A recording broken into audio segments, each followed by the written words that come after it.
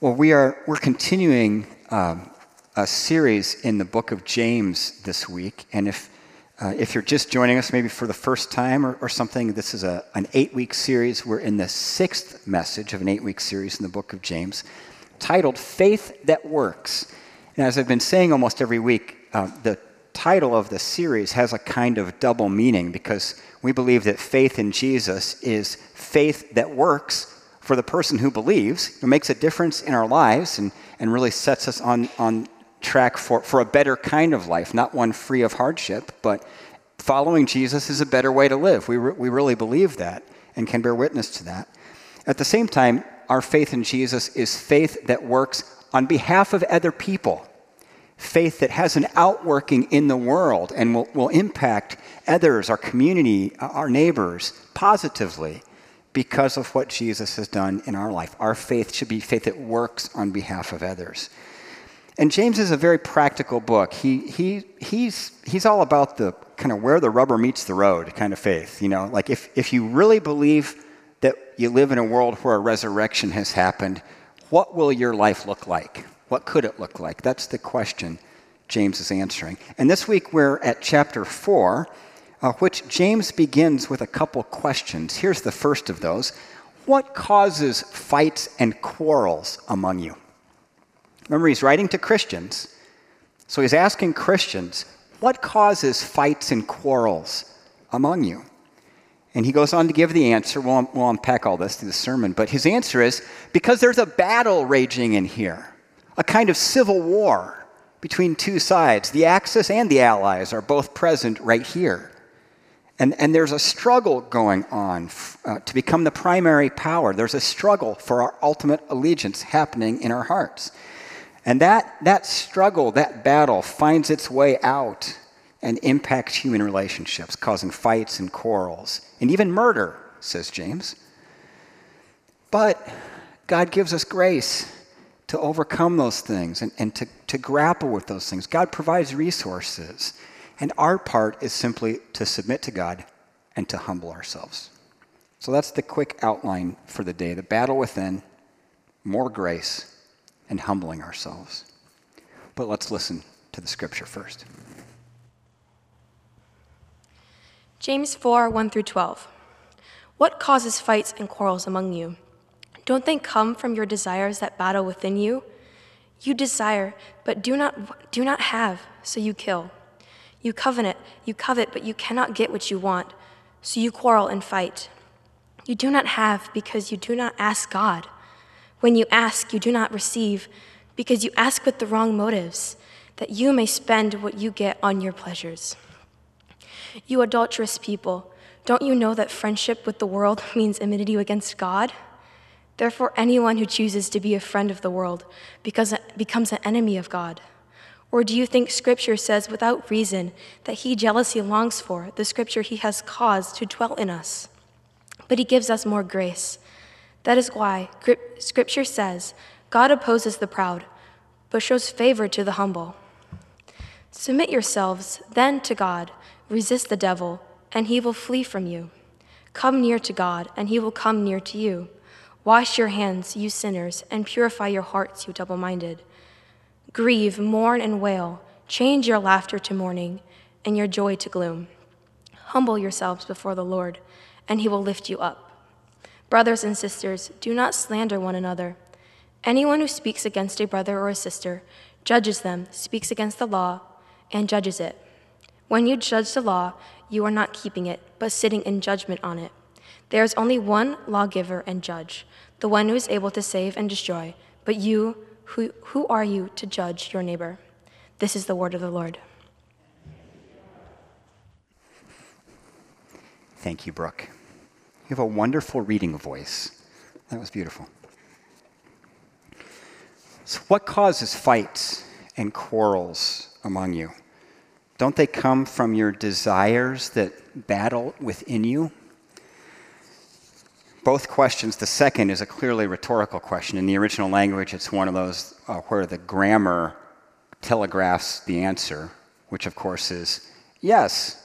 Yeah, that's exactly what's going on. Our desires battling within us ultimately is the source of the conflict. That word desires is a very interesting one. In the Greek, the word is hedone, meaning pleasure, desire, enjoyment, usually with a negative sense. Kind of it's pleasure and enjoyment overdone, right? It's not just having one chocolate chip cookie, it's eating the dozen. It's not one glass of wine, it's 10. It's a good thing taken too far, right? It's really from this Greek word that we get our English word hedonism, the pursuit of pleasure and sensual self-enjoyment. And it's not so much that the pleasure is bad. That's not true. We believe God created the world good and pleasures are to be enjoyed, and we are sensual people, right? This is all of that overdone, making a small g God out of our desires that battle within. And James is speaking very clearly to a huge issue for all Christians across all times and all cultures. There's a battle in here. And it's a kind of king of the hill battle. Like, I don't know if you were here in the winter time. I saw the huge piles of snow out back in back of the parking lot. I mean, kids love to play king of the hill on that thing. Like, who gets to stay on top? There's that kind of battle for our primary allegiance. And there's all sorts of stuff competing for that one spot. And again, James is not saying that pleasure is bad. He's saying that the pursuit of pleasure is almost always disappointing when you pursue that as an end in itself. It's disappointing and disillusioning. Why? Because pleasure makes promises it can't keep. The desires that battle within are making promises that they cannot keep. Moses knew about this. Look at Hebrews 11. Moses chose to be mistreated along with the people of God rather than to enjoy the fleeting pleasures of sin. Right? There are things in this life that at first look seem like they would be pleasing and satisfying to us, but when the pleasure fades, you realize it didn't really deliver what you were hoping for. Even though it said it would, it didn't deliver. That's what happened to Augustine, if you know his backstory. He wrote a kind of a famous piece called Confessions, and a big chunk of that was about his wild life before he came to Jesus, because he pulled out all the stops. I mean, he went ahead and lived by that motto, eat and drink for tomorrow we die, which is the hedonist's motto, right? Like, if there's nothing more, then let's go for it. Augustine did. In all areas of life, really, just unplugged the moral compass, to mix a metaphor. But he pursued that. And like many people before him, after he had run down that path quite a way, he found himself feeling empty and lonely and emotionally bankrupt. It didn't deliver. Writes author John Blanchard, the best cure for hedonism is an attempt to practice it. Think about that for a moment. It's the pragmatic argument, right? If you think this will deliver, go for it. You will find it doesn't work. And not only does it not deliver that for which you were hoping, it actually chokes out from your life all sorts of other good things, including faith, at least according to Jesus. Remember, Jesus told many stories called parables, and he told the parable of the sower. And after he had delivered that little visual picture in a teaching, his disciples approached him privately and said, "Hey, can you unpack that for us? We kind of were tracking with you, but we didn't quite get it." So then he told them about what it meant that some of the seed fell on the soil and some on the rocky places and some among the thorns, the seed of God's word. This is what he said about the part that fell among the thorns, the seed. The seed that fell among the thorns stands for those who hear, but as they go on their way, they are choked by life's worries, riches, and pleasures. There's the word again. And they do not mature, right? Too much focus on the pursuit of pleasure, on the pursuit of our own desires, and our faith is choked and doesn't mature. A life oriented around pleasure-seeking chokes spiritual growth and keeps us captive to a lie. The Apostle Paul mentioned this in his letter to Titus. At one time, we too were foolish, disobedient, deceived and enslaved by all kinds of passions and pleasures. And what did it lead to? Well, we lived in malice and envy, being hated and hating one another. It's Paul's way of saying it didn't work. It led me in a worse way of living. It didn't lead anywhere good. So you know this, and I know you know this because I know it. We all have the inner dialogue going on, and you've experienced this, a voice in the inner dialogue that says, you want this. You need this. You should get this. And we have to discern. Who's speaking?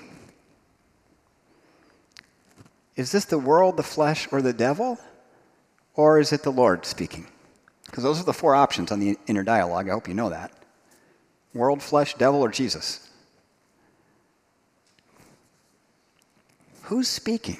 Desires, passions, pleasures can be deceptive, and if we allow them, they will enslave us in the sense that we willingly give our lives over to them by continuously pursuing them. It's a willful choice. Then we realize they don't deliver. And then the malice and envy and the being hated and hating one another part starts to emerge. And not only that, James says it doesn't just make for conflict in life, it'll lead to murder. Did you catch that in verse 2? You desire but do not have, so you kill. Wow, that's kind of jumping ahead a few spaces on the board. How did we get from not having our desires satisfied to murder? But it every bit parallels the larger arc of God's story in Scripture. Remember creation, Genesis 1 and 2, the fall, Genesis 3, Genesis 4, Cain and Abel. Point being that when we walk away from God, murder is the next natural step. Have you thought about that, the Cain and Abel story? We know that Abel offered a better sacrifice, so Cain got hacked off and killed his brother. But why? Have you really probed that? Why did Cain kill his brother? Imagine your way into his inner world and ask for a moment, what did his battle within look like? What desire was so drastically unmet in him that he thought the next logical step was to kill his brother? And what's going on in there? Was it a respect thing? Was it I need to be one step better than? Was it, you play it out. We've all grappled with these things. What was it for him that got him so far off the rails that he lost all self-control? Now remember, James is writing to Christians now, not to the world at large. He's not saying, hey, people out there, there's a thing going on. He's writing to followers of Jesus. Christians are not only not immune to the battle, it's really only when you become a Christian that the battle begins to rage, that the two sides become apparent. Because previously we were just enslaved and deceived by the lies, but now we know both sides, right? One commentator I really respect called Christians a walking civil war. That all the while there's this struggle within. The Apostle Paul experienced this and with great vulnerability gave us a little picture into his inner world. How did he experience this battle within? He wrote this, so I find this law at work, although I want to do good, evil is right there with me. For in my inner being I delight in God's law, but I see another law at work in me, waging war against the law of my mind and making me a prisoner of the law of sin at work within me. Wow, that nails it, doesn't it? You know that. I know that. That's true. There's so much more to talk about with this battle within is primary way we experience life and faith and spiritual conflict day by day. This is a reality for us.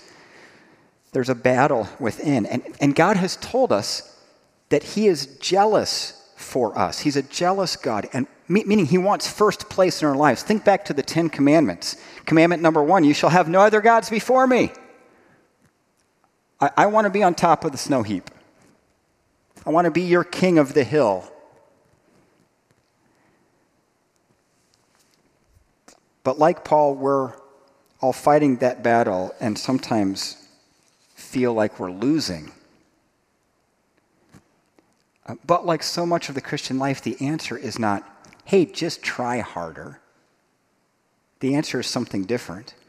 But at first blush, it would seem like James is just shoveling coal into the oven and accusing us, kind of heating it up. He writes this, anyone who chooses to be a friend of the world becomes an enemy of God. Oh, great. Now whenever I screw up, I'm God's enemy. And I screw up a lot. So what does that mean? I mean, what are we to do? What do we do when we find ourselves friends of the world and kind of positioned against God? Well, James tells us. Or do you think Scripture says without reason that he jealously longs for the Spirit he has caused to dwell in us? Now that verse takes a little unpacking. I don't think about that. Do you think Scripture says without reason that he, meaning God, jealously longs for the Spirit he has caused to dwell in us? Scripture teaches very clearly that God is jealous for us. He doesn't just want kind of our religious devotion in our spiritual silo of life. God wants us, you, me, whole person. Wants our hearts, our spirits. He doesn't just want our offerings. He wants us, the whole thing. Go back to the 10 Commandments. Commandment number 2.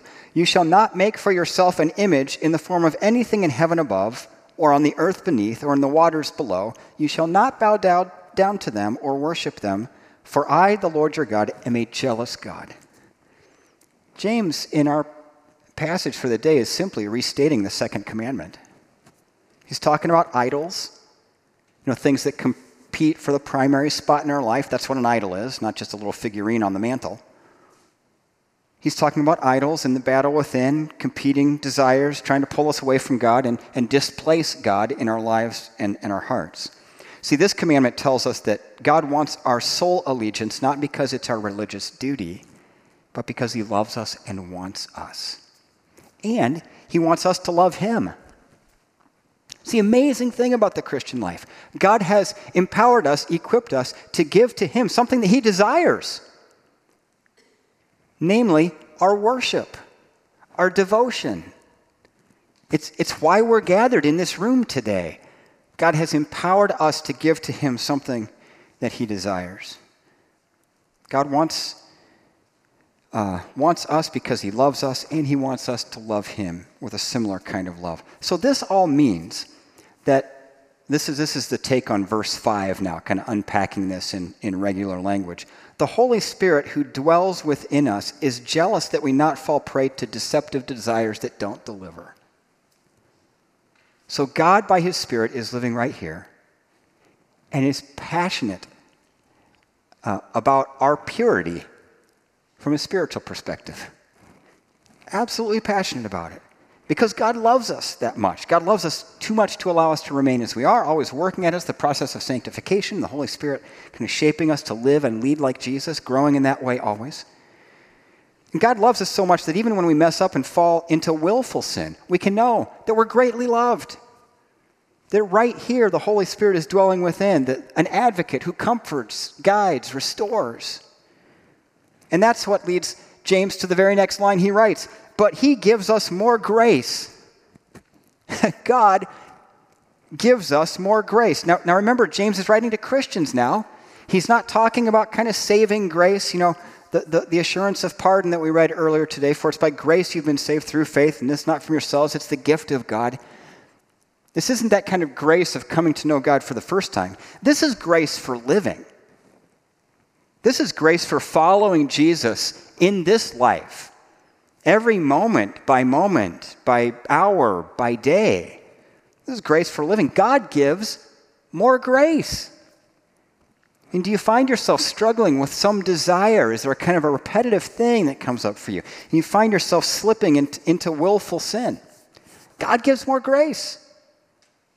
God will supply the grace that's needed. Do you struggle to control your tongue and sometimes find words leaving your mouth like fire from a dragon? God gives more grace.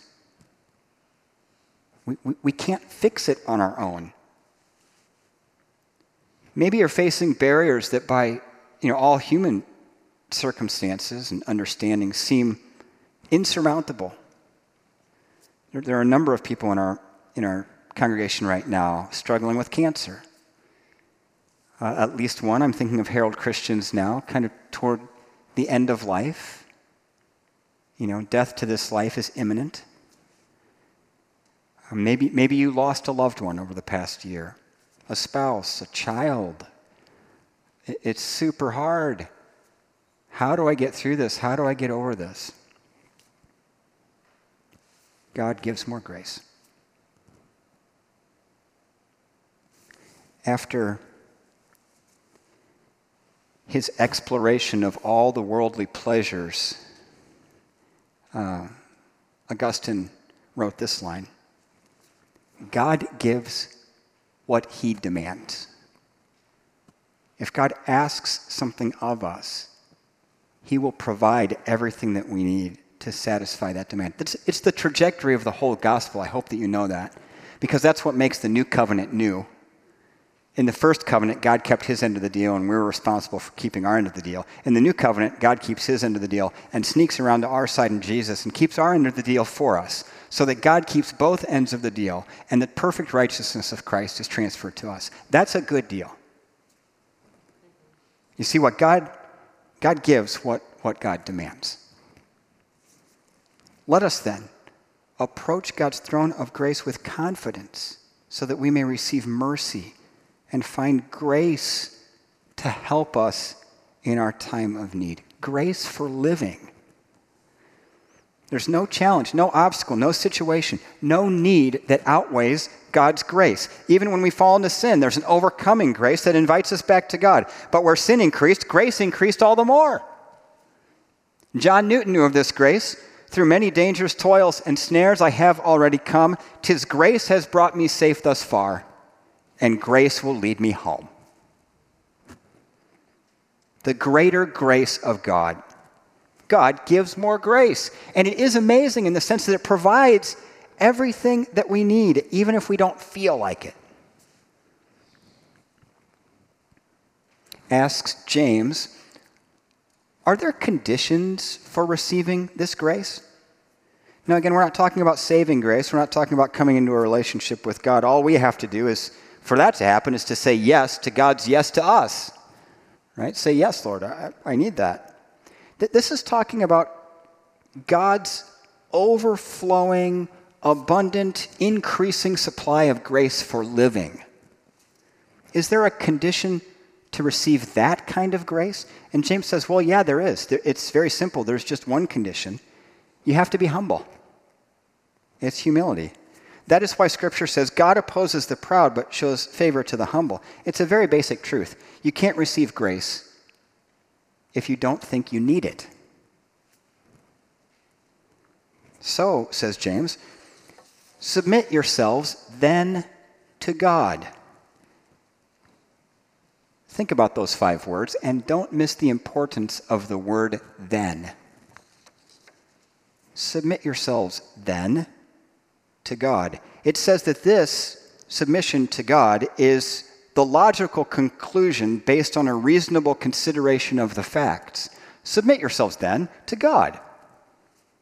What are the facts, you might ask? Fact number 1, God loves us, is jealous for us. Have you really got your heart around that God is jealous for you? Wants you badly, your single-hearted devotion? God loves us, God is jealous for us, God wants us. That's fact number 1. Fact number 2, God gives more grace. Grace for living. Through all of the ups and downs, God will supply greater grace for all the challenges and situations we face in life. Fact number 3, you can't access this greater grace if your pride prevents you from seeing your need of it. So the conclusion is obvious. Then, submit yourselves to God. I love James. It's just so logical. The force of his argument is undeniable, isn't it? It's kind of like he's saying, why wouldn't you submit yourself to God? Why would you leave greater grace for living this life on the table and walk away from that? It's kind of like James is saying, look, if you got a better idea, I'm all ears. Otherwise, let's all submit ourselves to God who loves us, wants us, and is eager to supply grace to us. Why wouldn't we do that? And James moves on to some more specifics. There are a lot of imperatives in the book of James. You've probably noticed that. In the next few verses, there are 6. Resist the devil, and he will flee from you. Come near to God, and he will come near to you. Wash your hands, you sinners, and purify your hearts, you double-minded. Grieve, mourn, and wail. Change your laughter to mourning and your joy to gloom. So resist and come near. Wash and purify. Grieve and change. I can't unpack all those today in just a single message. So let me just camp out on the resistance piece for a moment. Resist the devil, and he will flee from you. Because that goes back to the battle within. There's a battle going on there. There are multiple voices competing for our allegiance in there. And in the original language, the word resist was a military word that meant to stand your ground in combat. What it meant was, whether you were expecting it or not, when you find yourself in a fight, resist meant to stand and face the enemy. It wasn't retreat. It wasn't evade. It wasn't hop down in the foxhole. It was stand your ground. See, in the battle within you, you have to stand your ground. You must. If you try to ignore the battle, you'll be overrun. If you try to escape the battle, you'll be overtaken. If you try to disengage the battle, you'll be overwhelmed. As followers of Jesus, you are in it. And there's no getting out of it until we die to this life. You must resist. You must stand your ground. You ask, how can I possibly do that? With the forces of evil in the world that I perceive and that I perceive myself being vulnerable to. How can I possibly stand? If James tells us what to do, the Apostle Paul details some of the resources God has given us for the doing of it. Put on the full armor of God, writes Paul, so that you can take your stand against the devil's schemes. For our struggle is not against flesh and blood, but against the rulers, against the authorities, against the powers of this dark world, and against the spiritual forces of evil in the heavenly realms. Therefore, put on the full armor of God, so that when the day of evil comes, you may be able to stand your ground. And after you have done everything, to stand. Stand firm then, with the belt of truth buckled around your waist, with the breastplate of righteousness in place, and with your feet fitted with the readiness that comes from the gospel of peace. In addition to all this, take up the shield of faith, with which you can extinguish all the flaming arrows of the evil one. Take the helmet of salvation and the sword of the Spirit, which is the word of God. We've got resources. God gives more grace for this command to resist. Look at it, the belt of truth. Truth is a resource. What's true? What's true is that you live in a world where a resurrection has happened. He's alive right now. That's true. Not just a religious idea, not just one of many spiritual beliefs on the buffet of world religion from which to choose. A historical event that has happened. He lives right now. That's true. The breastplate of righteousness. Remember this word righteousness in the Bible, massively important word for Christians. It talks about back to why the new covenant is new, right? God sneaking over to our side and fulfilling our end of the deal on our behalf. By legal divine decree, God has said, you're right with me. When by grace and through faith in Jesus, we come back into a relationship with God, by declaration, we are justified and granted the perfect righteousness of Christ. Not us doing it right all the time or avoiding bad things or doing all the right things, but simply receiving the perfect righteousness of Christ. Can you see how that would be a breastplate? If you get that in your heart and your soul and your mind, it protects your heart because you're covered.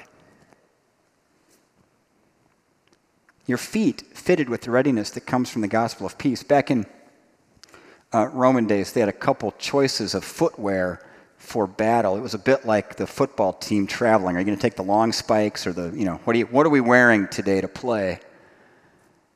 For the Roman soldier, there was a particular boot, a sandal-like thing that had spikes about that long on it when they were expecting shield-to-shield combat. And the idea was if you stood your ground, you could get those things in the ground and you could stand firm against the enemy.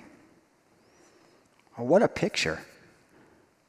The gospel of peace is like those spiky boots that grounds you, that gives you incredible traction, that makes you solid against the enemy using all of your strength, not just your arms, your whole body. The shield of faith.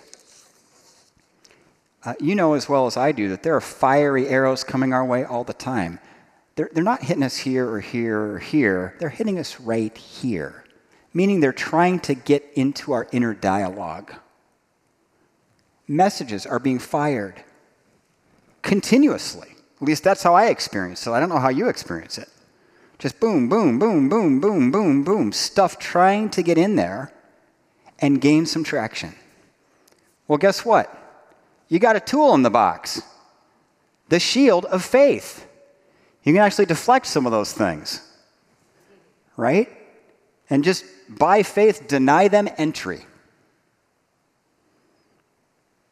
The helmet of salvation. Our knowledge of what Jesus has done for us. That guides all of our thinking. And the sword of the Spirit, which is the Word of God. The only offensive weapon in this list, if you've been around the church for a while, you've probably heard that unpacked somewhere at some time. All the rest of the tools are defensive in nature. This is the only offensive one. And when we take up God's Word, the sword of the Spirit, we don't strike to injure. We deploy the sword of the Spirit to invite even our enemies to the gospel of peace and all that Jesus has done for us. Even them, our enemies, remember, for whom we're supposed to be praying. So we got resources. God provides. God gives more grace for daily living. Resist the devil and he will flee from you. Use the resources that God has given. God loves you. God wants you. God is eager to supply grace to you for the task of living to which he has called you. And in all of that, the Holy Spirit will make you more and more like Jesus, that we might live and lead like Jesus in this world, that everyone everywhere might come to know the goodness of God in the face of Christ. So, humble yourselves. Humble yourselves before the Lord, and he will lift you up. Be single-minded in your devotion. Come back home to that idea. Love the Lord your God with all your heart and with all your soul and with all your strength and with all your mind. In the name of the Father and the Son and the Holy Spirit. Amen. Let's pray. God, thank you for your goodness to us. We bless you. You are so very good to us. God, help us first to remember who we are in you, that we are no longer just your servants, but you in Christ have called us your friends. your children even, adopted us into the family. So God, by your Spirit, cause our inner dialogues to be guided by that great truth that we are your son or your daughter first, before anything else. And then, God, pour out your Spirit on us that we might grow in Christ-likeness. Help us to allow you to speak through us, to allow you to live through us, that the world might know that you love us. We love you, Jesus. We ask in your name. Amen.